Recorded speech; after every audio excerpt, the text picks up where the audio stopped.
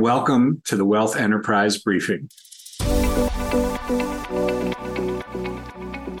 Hi, everyone. This is Michael Zerner, one of the managing partners at We Family Offices, and thanks for listening to the Wealth Enterprise Briefing.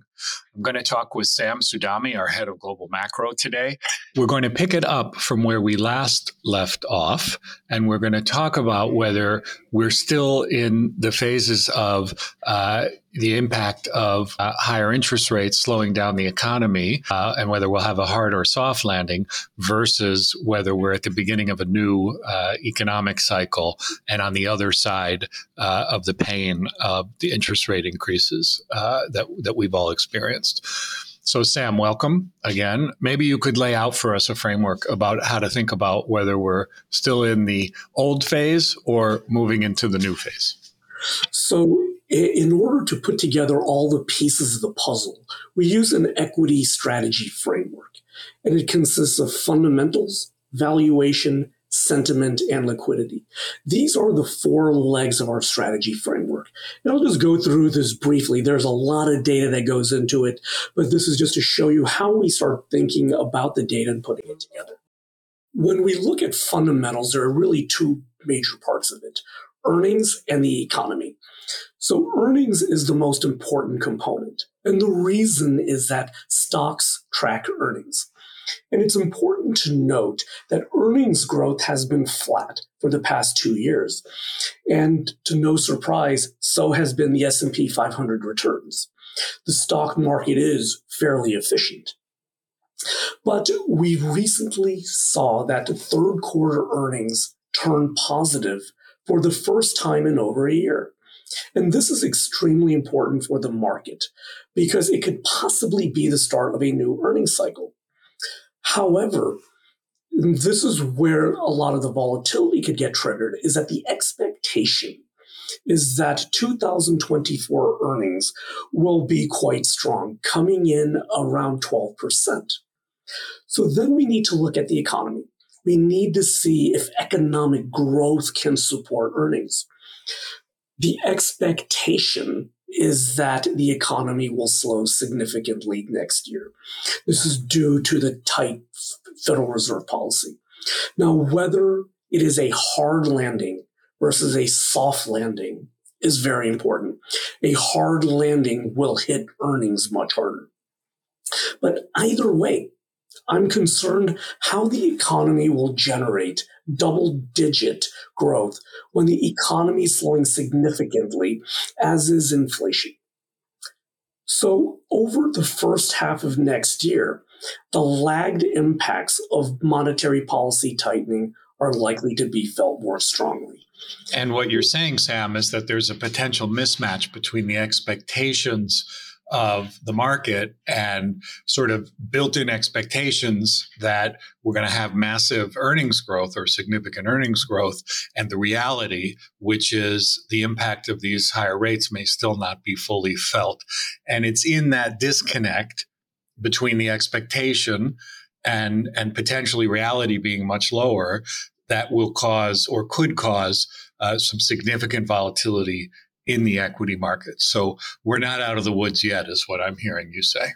Yes, we are not out of the woods yet, but the key to understanding a hard landing versus a soft landing are looking at the cyclical areas in the economy which power that cycle.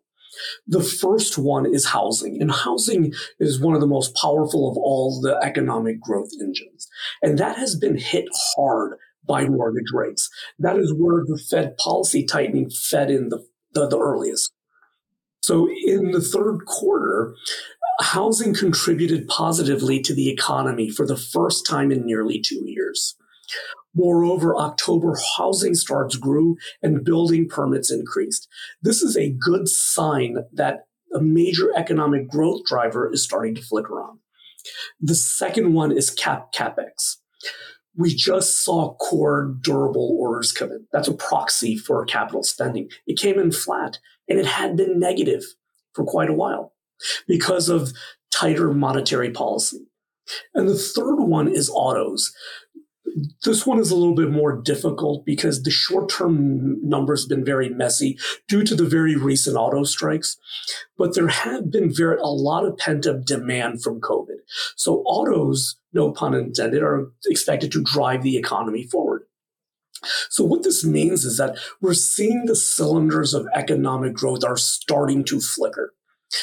However, it's likely to take hold later next year after the lagged effects of monetary policy start to wane.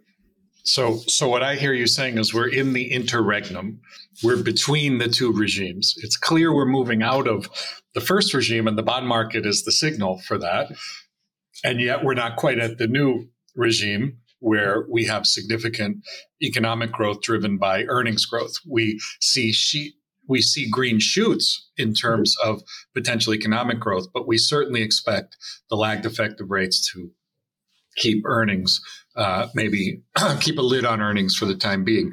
And that's where the disconnect between maybe the market's expectation and what will really happen could lead to volatility. So the key, Sam, and this is what I want to conclude on, it seems to me that the key is for investors, okay, to stay invested, right, in their equity allocations, to not make a big bet one way or the other, and to stay diversified and look for different kinds of, earning streams from their portfolios, whether it's in credit or fixed income or alternatives or private markets, in addition to maintaining their exposure to equities. And so cautious, but certainly maintain the exposure.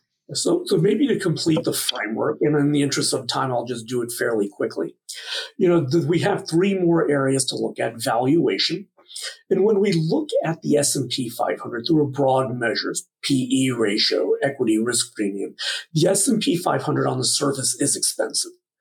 However, it is distorted by the Magnificent Seven, these high-flying tech stocks, which have raised the valuation of the overall market. But the rest of the 493 stocks are better valued. So overall valuation is fairly neutral. We saw fundamentals before us basically neutral. Then we look at sentiment, and investor sentiment has been extremely volatile. We saw this VIX ratio, the volatility index, fluctuate wildly. Right now, it is at a very low level. But then we also need to look at consumer confidence, because consumer powers a lot of the economy. And very recently, we saw that the Conference Board's consumer confidence indicator rose for the first time in 4 months. We also so on the whole, sentiment is fairly neutral. And then the last part of the strategy is liquidity. Financial conditions have been very volatile. As we mentioned at the very beginning, tighter financial conditions as the Fed tightened policy caused a lot of the market to go down in the third quarter.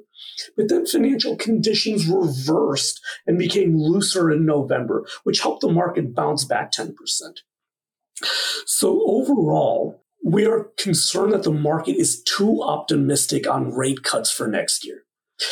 This really depends on the pathway for inflation, as we've been talking about. If inflation comes in higher than expected, those cuts will not materialize.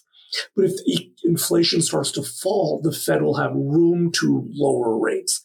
The market, though, believes that rates are coming down significantly. This is another one of the mismatches that we see. But on the other side, we also see cash. Cash is dry powder, and there's a lot of it on the sidelines. So overall, we see liquidity as being neutral. So when we put it all together, our indicators are flashing yellow, which is better than the broad number of red lights that we saw 6 months ago. So wrapping this all up, looking at the weight of data, it looks like we're at the beginning of the end of the cycle, as opposed to starting a new cycle. Now, maybe when we talk about this in 6 or 9 months, we'll have a different story, but the path between here and there is likely to be quite volatile. And given that path and the uncertainty and the conflicting messages, staying diversified, staying invested, and taking advantage of these higher rates on the short end, whether it's through T-bills or extending duration into intermediate duration, seems to be a reasonable place to hang out while these signals work their way through and we get to the beginning of the new as opposed to the beginning of the end of the old cycle. Thank you, Sam. Good to talk to you as always. Talk soon.